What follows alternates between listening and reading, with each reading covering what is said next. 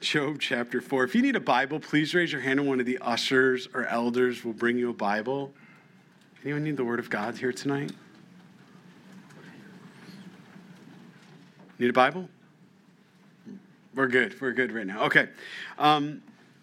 Last we left off in chapter 3.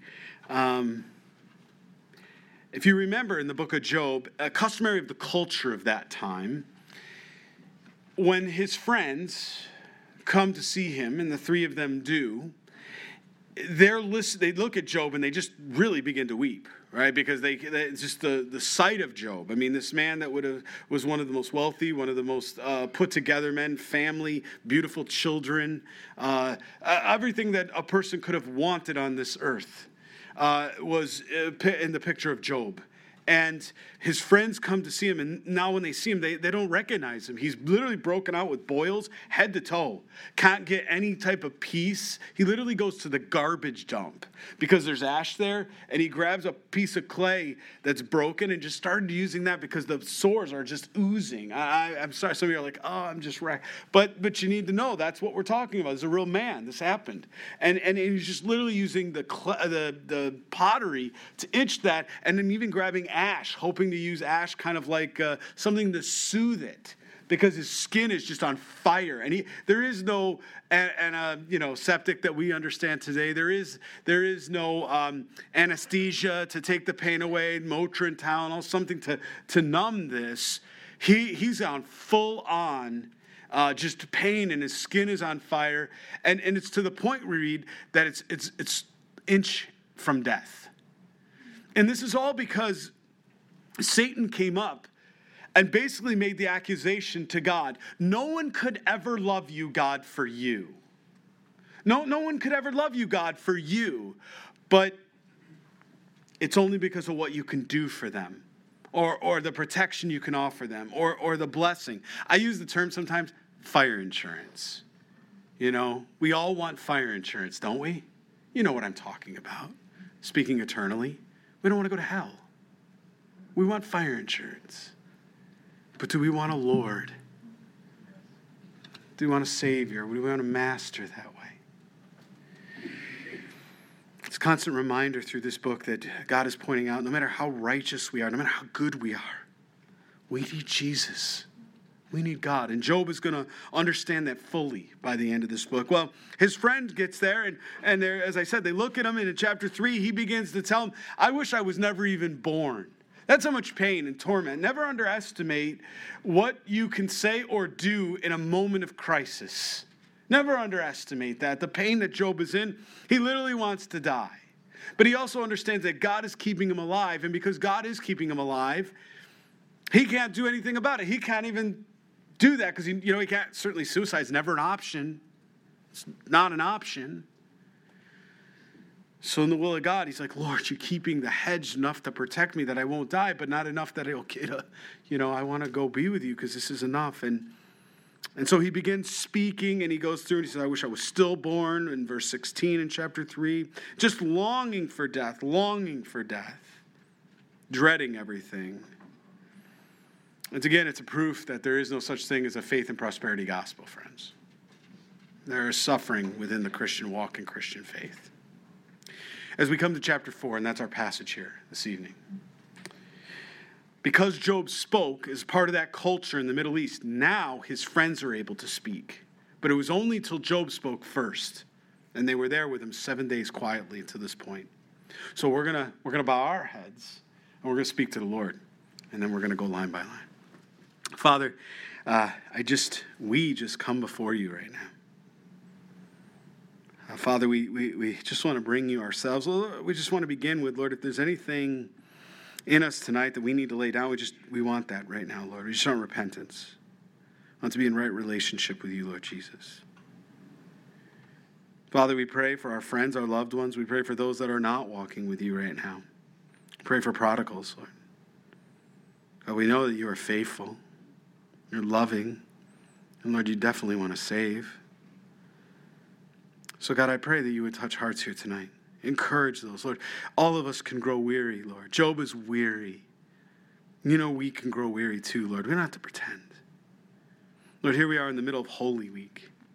celebrating here in a few days your resurrection and our victory over sin and death. God, I pray that this evening as we look at this counsel, Lord, from chapter 4 to 31, Lord, I believe, you keep going through this and allow us to go through all these. Lord, I have no doubt it is so that we do not become like one of Job's counselors, God. I'm sure of it. So, Lord, let us hear what your Spirit has to say. Let us pay attention to these things. Let us never be like these men. Let us be able to be humble and say, Lord, we have no idea what you are doing. And until we hear otherwise, we won't utter a word, Lord. But we'll sit patiently and lovingly and wait on your still small voice. We love you, Jesus Christ. Have your way in us tonight. We pray this in your mighty name, Jesus. And all God's people pray. Amen. All right. Look at chapter 4 with me, please, as we begin in verse 1. Then Eliphaz, the Temanite, answered. He's the first up to bat, if I can say it that way. He answered and said, if one attempts a word with you, will you become weary? I mean, come on, how many of you are right now thinking honestly, I understand we're all Christian, we're righteous, we're saved. How many of you want to give him a sock, huh? When he answers like that, like you're hurting in this moment, and you go up, and he comes up and he says, will you grow weary if I begin to effectively lecture you on what is wrong with your life? We should never do that, friends. I can't get past verse 1 without going, wait a minute. If one attempts a word with you, will you become weary? Again, because the silence is broken. But who can withhold himself from speaking? Surely you have instructed a man and you have strengthened weak hands. Your words have upheld him who was stumbling, and you have strengthened the feeble knees. But now it comes upon you, and you are weary. Please circle that in your Bibles, verse 5. What he is saying right now is you have been able to counsel and help and be invested in so many people's lives, people that are hurting and suffering, people that are just downright broken, just trying to make it through a day. And you've been able to help people like that. You've been able to point them to the Lord. You've been able to counsel them. You've been able to give them a good word. But now you find yourself in a place of need, and you are literally falling all apart. He says, but now it comes upon you and you're weary. Doesn't Satan beat us up that way? I don't know about you. He beats me up that way. He says, you can help other people. You can't even help yourself. You're right, Lord. I can't. It's you, Jesus. It's always you. He gets the glory for it.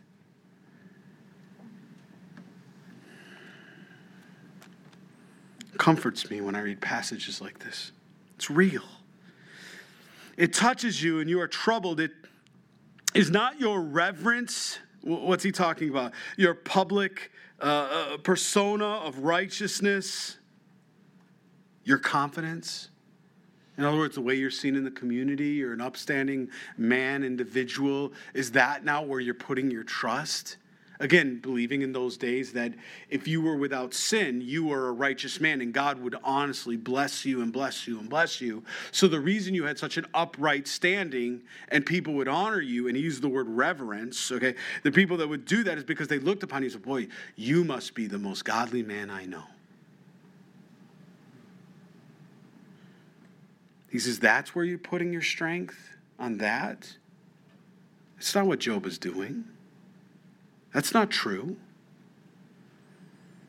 Is not your reverence, your confidence, and your integrity of hope was your ways, your hope? Remember now, so when he says that, what's he inciting? What's he saying? You're not a man of what? Yeah, you're not a man of God. You're not a man of integrity. He's saying it was all a facade. It was all an act. Remember now, even who perished being innocent, or where were the upright ever cut off? Again, this is so flawed. You know, this man here, he has all the answers. We all know people like that. He has all the answers. You think he has complete understanding of God's mind. even as I have seen those who plow iniquity, and sow trouble reap the same. By the blast of God they perish, and by the breath of his anger they are consumed. The roaring of the lion, the voice of the fierce lion, and the teeth of the young lions are broken. The old lion perishes of prey, and the cubs of the lioness are scattered. Who's the king of the jungle? The lion, right? We'd say that, who's the king of the jungle? The lion. What's he saying? He's saying here that even the king of the lion, he can't do it if there's things that are going on in his life, well, in animals, if things are wrong or off. Now a word was secretly brought to me. Now he's bringing in mysticism. Mysticism. And my ear received a whisper of it. In disquieting thoughts, the visions of the night, he's declaring these visions are from God. When deep sleep falls on men, fear came upon me and trembling, which made all my bones shake. Then a spirit passed before my face, and the hair on my body stood up. He's talking about when you get, I use the term chicken skin, but I know around here they call it goosebumps. The goosebumps. He's talking about goosebumps. He's saying he's having an experience with God in such a mystical way that it literally caused the hair on his hands, his face, everything to stand up that way. He begins to shake. The problem is what, friends? This is not God doing this, is it? Because we already read in Job chapter 1, why is Job in this trial? Because he said to Satan, have you seen my servant Job? There is no one else like him. He's a man of righteousness. He loves me. And Satan said, he doesn't love you for you. He loves you for what you can do for him. So basically, if I could say, a courtroom trial where basically Satan is putting God on trial. And God is turning around and saying, I'll put Satan on trial. He won the first one, didn't he? Remember when he took his kids and everything else? He says, he'll curse God and die. And Job didn't, did he? Second one, he says, okay, well, man, if you afflict his own skin up to the point of death, he'll curse God and die.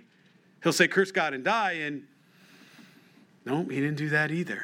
Even when his wife, his helpmate, came out and said, why don't you just curse God and die? He says, no. You got to remember, all of heaven is watching this. The fallen angels are watching this. The heavenly and the angels are watching this in heaven. This is all going on. This is public. We don't see it because it's the spiritual realm. But this is all the heavenly hosts are watching this. And this is all going on. And God's reputation here is in front of everyone at stake.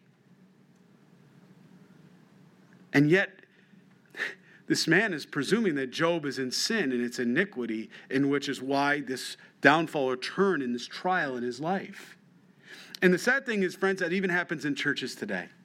There are still churches, even in this area, I was going to say across the United States, I will say even in Pennsylvania, in this area, that still teach that if something's wrong with you, whether you're sick or you have an issue, it's got to be a sin issue. Without it sitting down and talking to the person and figuring out, what's going on in their lives. This isn't the Lord. And what's going to be even scarier here in a moment is he's going to actually say, and I'm going to paraphrase it, thus saith the Lord. We have to be really careful of that. That's not something we should ever do lightly. Thus saith the Lord. We better be awful sure that God has confirmed it in Scripture or that we are hearing these things. Because he's saying the hair on my body, so he's describing this emotional experience, this emotionalism. It stood still, but I could not discern its appearance. Well, my Bible tells me that Satan can appear as an angel of what? Light. A form was before my eyes. I'm not denying this man didn't have this experience. He maybe did, but there's nothing saying it wasn't a demon that's appearing as an angel of light. And he's not testing the spirits as we read in Scripture. He's just so caught up in this emotional experience. But I could not discern its appearance. A form was before my eyes. There was silence. Then I heard a voice saying, can a mortal be more righteous than God? Now he thinks he's getting special sort of revelation here. And again, 2 Corinthians 11:14, the devil can appear as an angel of light. He's saying it's all due to pride. Can a man be more pure than his maker? Again, he's speaking falsely. I'm just going to turn to 1 John chapter 4. Beloved, do not believe every spirit, but test the spirits, whether they are from God, because many false prophets have gone out into the world. By this you know the Spirit of God. Every spirit that confesses Jesus Christ has come in the flesh is of God. And every spirit that does not confess that Jesus Christ has come in the flesh is not of God. And this is the spirit of Antichrist, which you have heard was coming and is now already in the world. You are of God, little children, and you have overcome them, because he who is in you is greater than he who is in the world. They are of the world, therefore they speak as of the world, and the world hears them. We are of God. He who knows God hears us. He who is not of God does not hear us. But this we know, the spirit of truth and the spirit of error. You can look back with me here.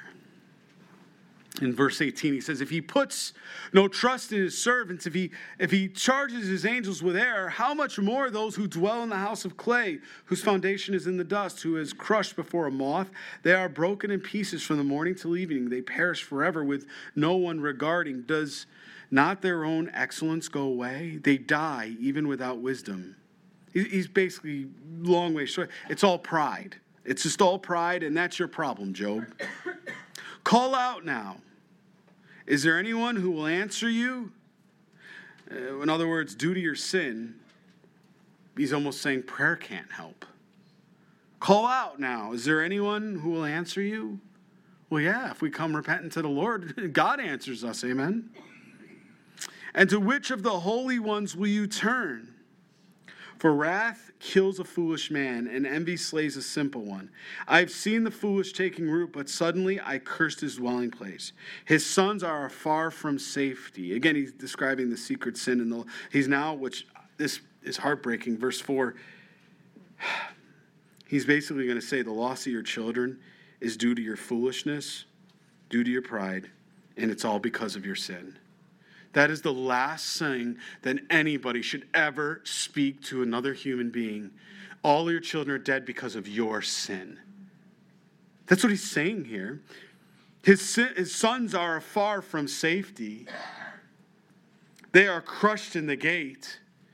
There is no deliverer, because they're hungry, they eat up his harvest, taking in from the thorns in a snare that snatches their substance, for affliction does not come from the dust. In other words, affliction comes from somewhere. Nor does trouble spring up from the ground. It's got to be something you've done, Job. You're responsible for your kid's death. Yet man is born to trouble as the sparks fly upward. You know, the problem with this world is not the dirt or the dust. It's with man's sin. Now, friends, that may be true. That may, to some extent, that may be true. However, that's not what's going on here. And that's the other thing we need to be very careful to learn in the book of Job, is that there will be comments that we read. Many of these are going to be true, and some of these are going to be not true. But just because they're true doesn't mean they apply to your specific situation. And that's why it's very important to have that right relationship with God, so that you do know where you stand. And you do know what is the error of the way, what is the problem. But as for me, I would seek God, and to God I would commit my cause, who does great things and unsearchable, marvelous things without number. Confess your sins, Job. Get right with God. He gives rain on the earth and sends water on the fields. He sets on high those who are lowly, and those who mourn are lifted to safety. Hey, Job, if you just do this, God's going to bless you right now, and he'll just keep blessing you. There's that faith and prosperity gospel. He frustrates the devices of the crafty so that their hands cannot carry out their plans. He catches the wise in their own craftiness, and the counsel of the cunning comes quickly upon them. They meet with darkness in the daytime and grope at noontime as the night. But he saves the needy from the sword, from the mouth of the mighty, and from their hand, so the poor have hope, and injustice shuts her mouth. Behold, happy is the man whom God corrects. Amen. True, right? For whom the Lord loves, he corrects. And so now this man is beginning to give sort of some theology here, Eliyahu has. It's good, but what's the problem? It has nothing to do with his situation. It also teaches us, as we're counselors, as we minister and invest into friends, we can have wonderful counsel, great counsel, but we can misapply it, can't we? We can misapply it by reasoning in our minds, by our intellect. We have to be really careful. I have to be really careful. Therefore, do not despise the chastening of Almighty. Let me back up. Why do I say we have to be careful? And I don't know if I'm speaking to guys or ladies or all of us in this room. Guys, do we want to fix it? Huh? Do we want to fix it, guys? We see something going on in our wives' lives and somebody else's lives and one of our kids' lives. We want to step in, we want to fix it, and we want to do it right away. And our wives tell us many times what? I need to process. Why don't you I just want you to hear me. I don't necessarily need you to fix it. We say yes, and then what do we go out of the room and do? Try to fix it. By the way, thank you ladies that spoke up just now to confirm what we thought was happening. Because we didn't know that already. But ladies, how many times have you come to your husband or to your friend or to someone you love and you give maybe some sound advice biblically, and then you feel the need to continue to do that the rest of the night? Over and over again. And then the next morning too. And then the rest of the whole day. Amen.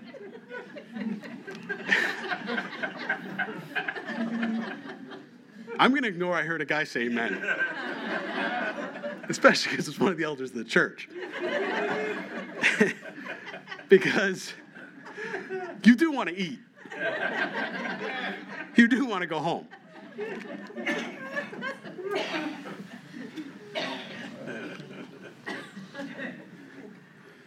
I think we need to pray for repentance right now. For he bruises, but he binds up. He wounds, but his hands make whole. He shall deliver you in 6 troubles. Yes, in 7 no evil shall touch you. In famine he shall redeem you from death. He goes on to all the blessings and from the chastening because he's presuming that Job is in sin.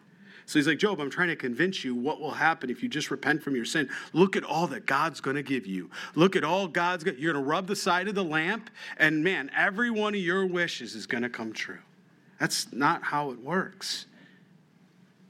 In famine he shall redeem you from death. In war from the power of the sword. You shall be hidden from the scourge of the tongue. You shall not be afraid of destruction when it comes. You shall laugh at the destruction and famine. You shall not be afraid of the beasts of the earth. For you shall have a covenant with the stones of the field. Nothing, you think about it. What hinders a farmer? What's one of the few things that hinders a farmer? I was just talking to someone this week, and they were sharing with me in their field next door. And I said, what's all the construction going on over here? He says, farmer's got to get the rocks out, the stones out. He's like, he's tired of wrecking his equipment, you know. Here it is in verse 23.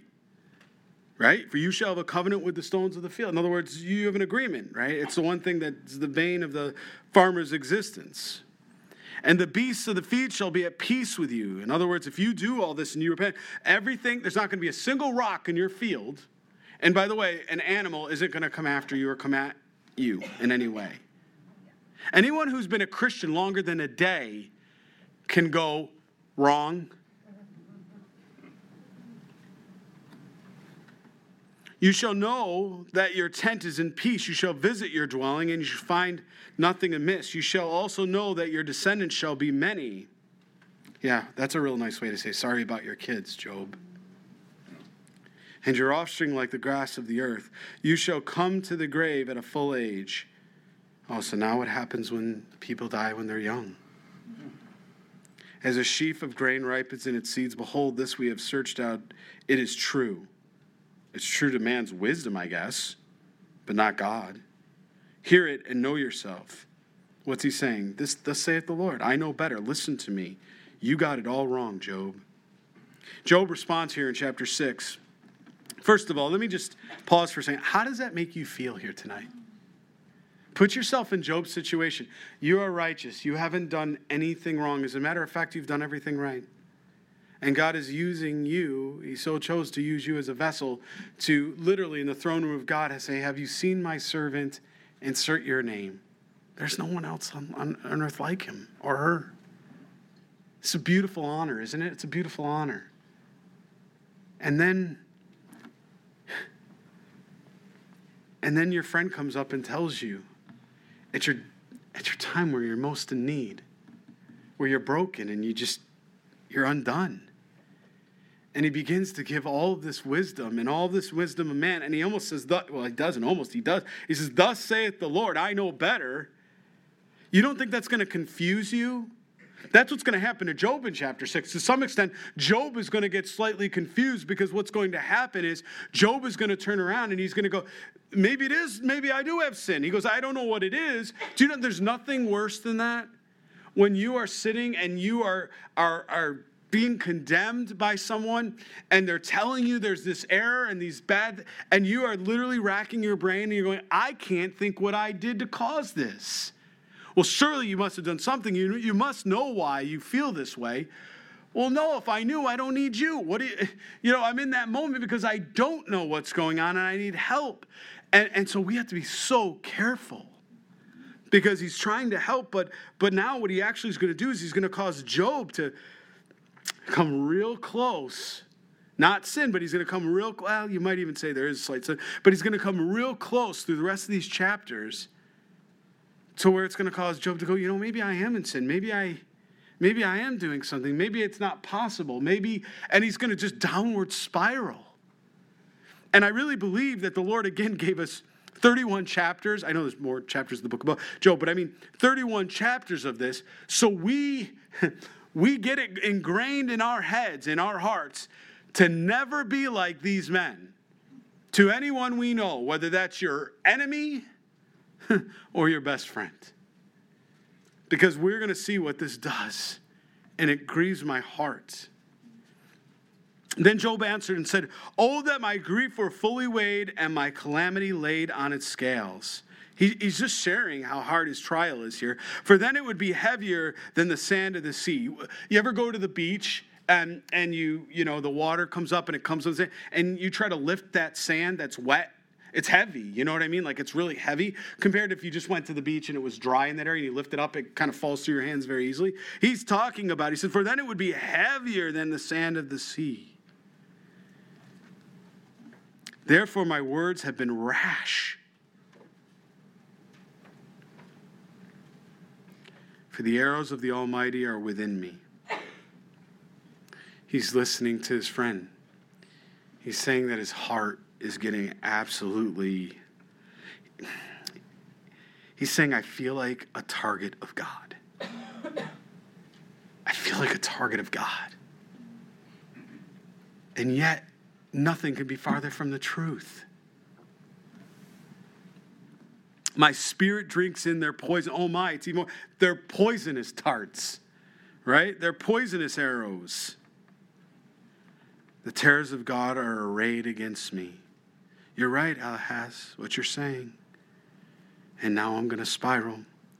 Does the wild donkey bray, that means complain, when it has grass? Or does the ox low complain over its fodder? Can flavorless food be eaten without salt?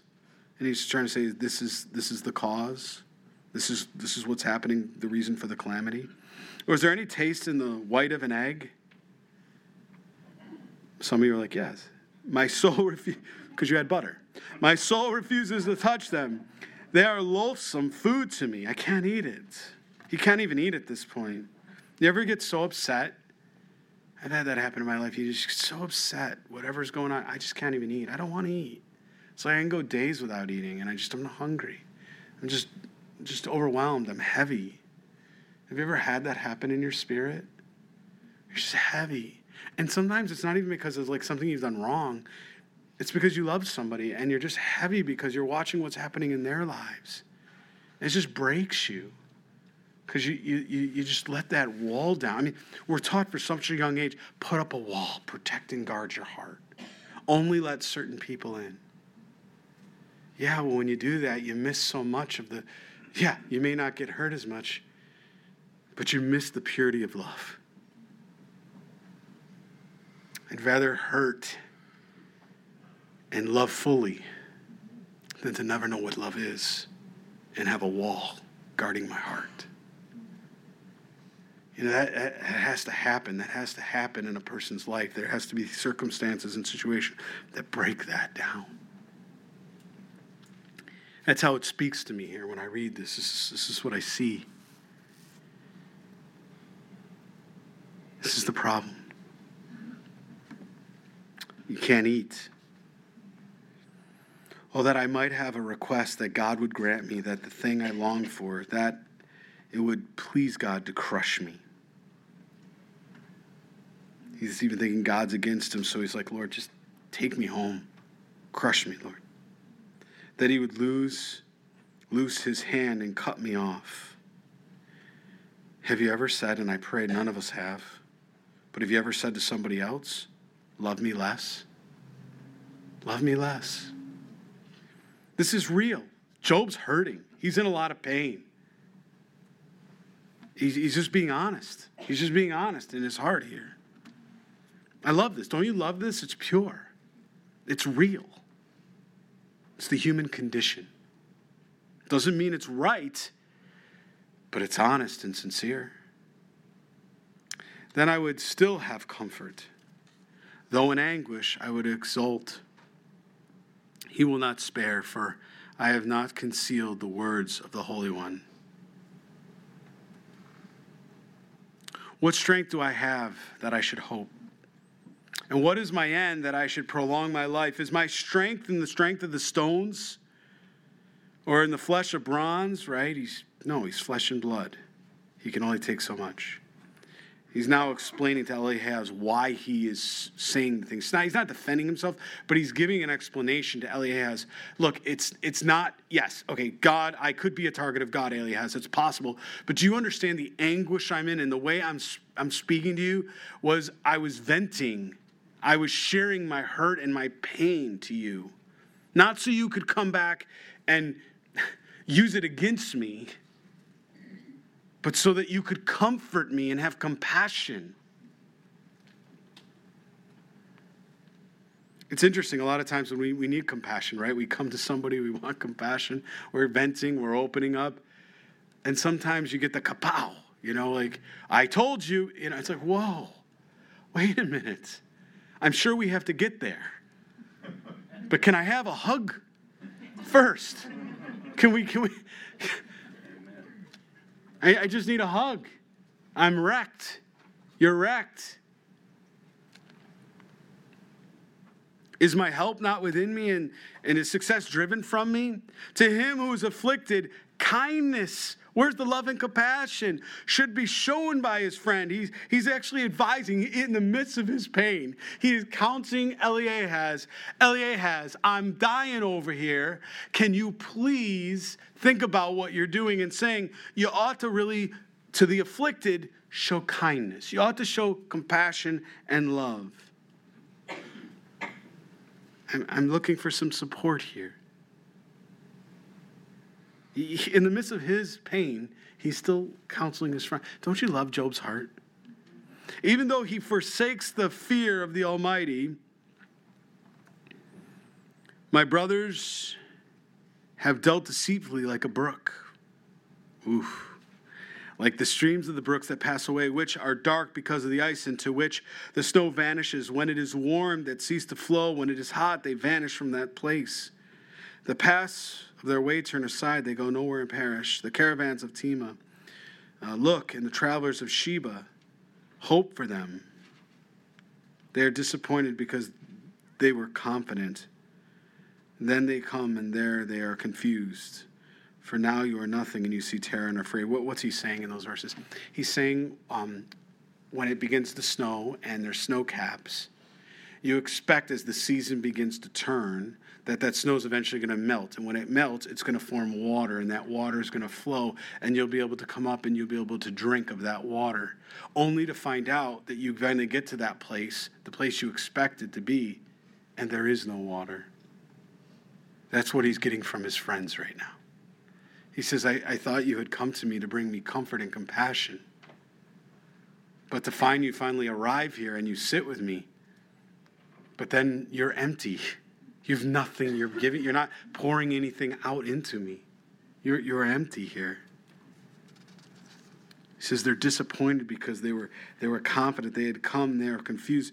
For now you are nothing. You see terror and afraid. You realize, oh man, nothing. It's not getting better. What I thought was hope has just been taken away.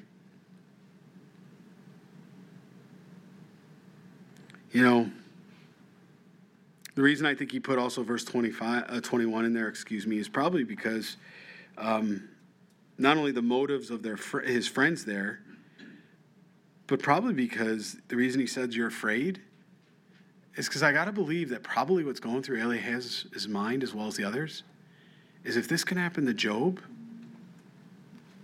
it can happen to what? Me. So how do I distance myself away from that situation? If I put Job in a situation of sin and that's what he's doing, well, then Job deserves that.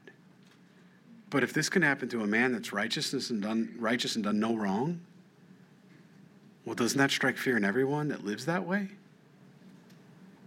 I mean, that is a total different understanding than how the patriarchs, under that cultural norm and understanding of that mind at that time, processed information. You mean that bad things really can happen to righteous or men walking in righteousness? Yes.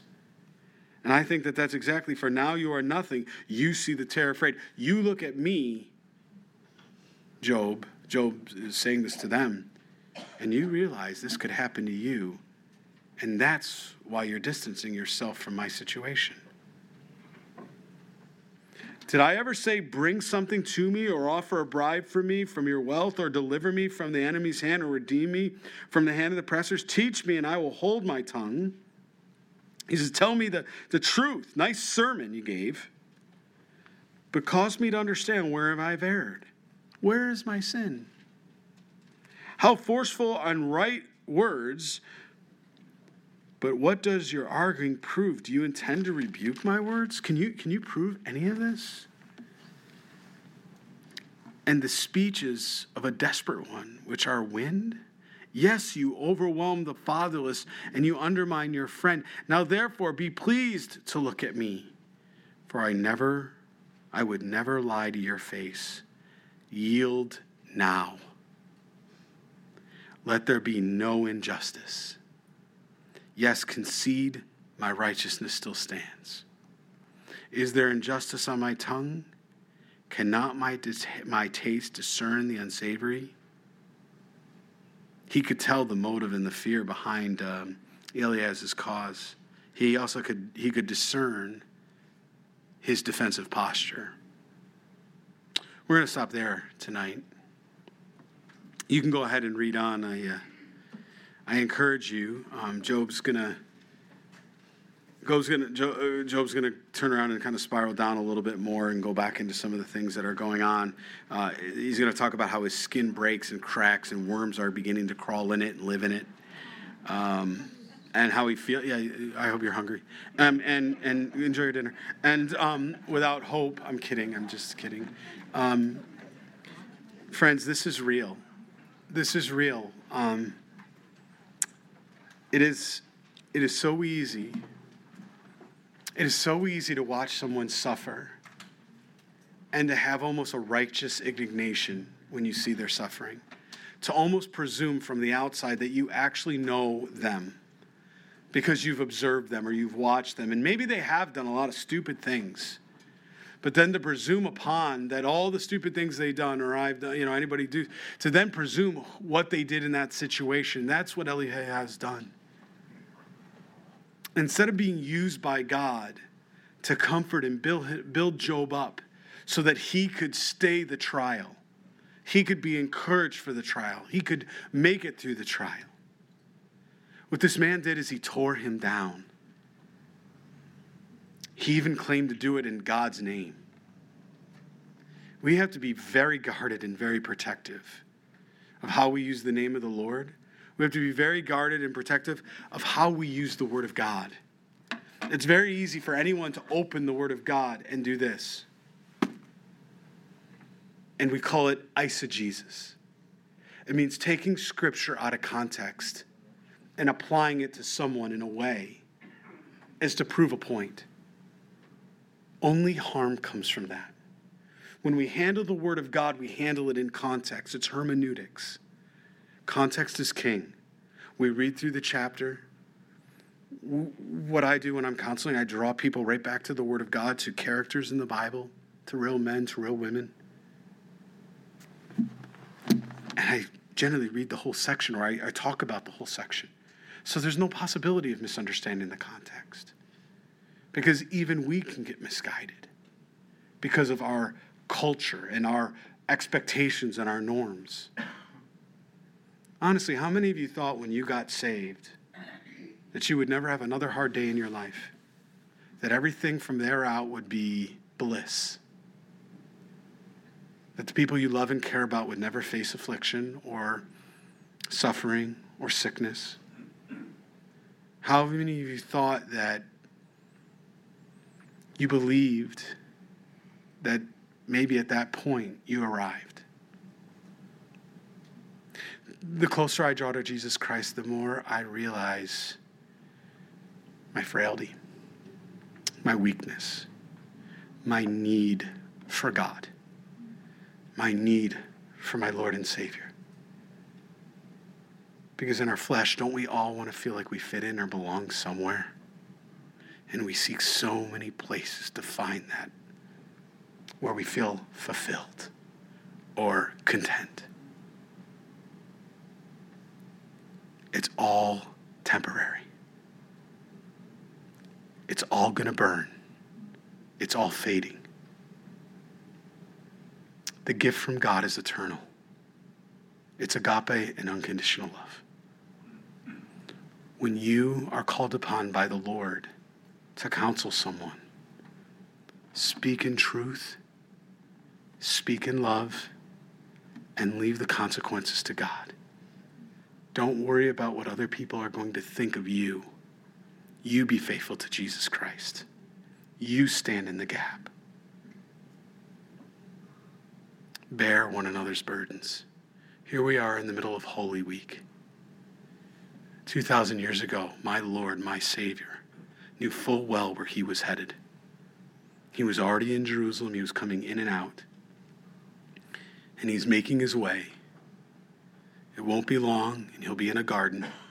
He'll be on his knees with his face to the ground, crying what would be like drops of blood, because of his love for all of humanity, past, present, and future, for all those that were alive and all those that would come, that he would walk to Calvary, innocent, to be put on a cross and crucified, so that you and I never have to feel what that feels like, to never have the weight of the world, the sin of the world placed upon you.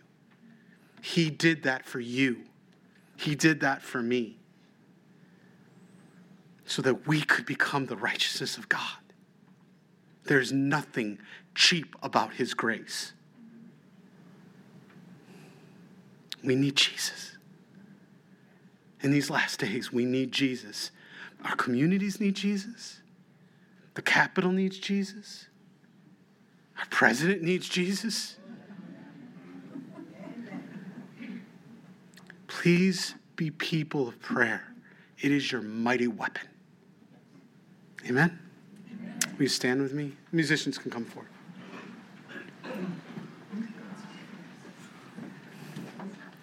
Please recognize there are no coincidences. Resurrection Day is coming up. This Sunday we'll have communion.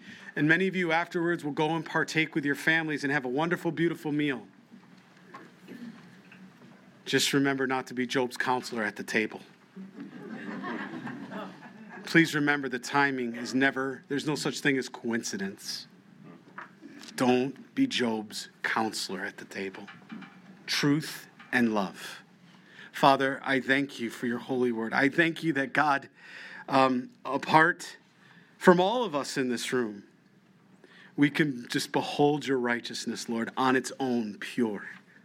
No matter what our circumstances are, no matter what we're going through, no matter what is happening around us, Lord, we can abstract all of that because, God, you are in heaven. Jesus, you are constantly making intercession for all of us. You love us, Lord. We love you. Lord, you've already covered our sin before we can even think about it. How good are you to us, Lord? And Lord, in the next few days, we're going to continue to celebrate your work on the cross. Lord, we'll never forget, never, ever forget, Lord, what you have done for us and for a lost and dying world. God, we pray even tonight, Hosanna, save now. We ask this all in your mighty name, Jesus Christ, our everything. We pray. Amen.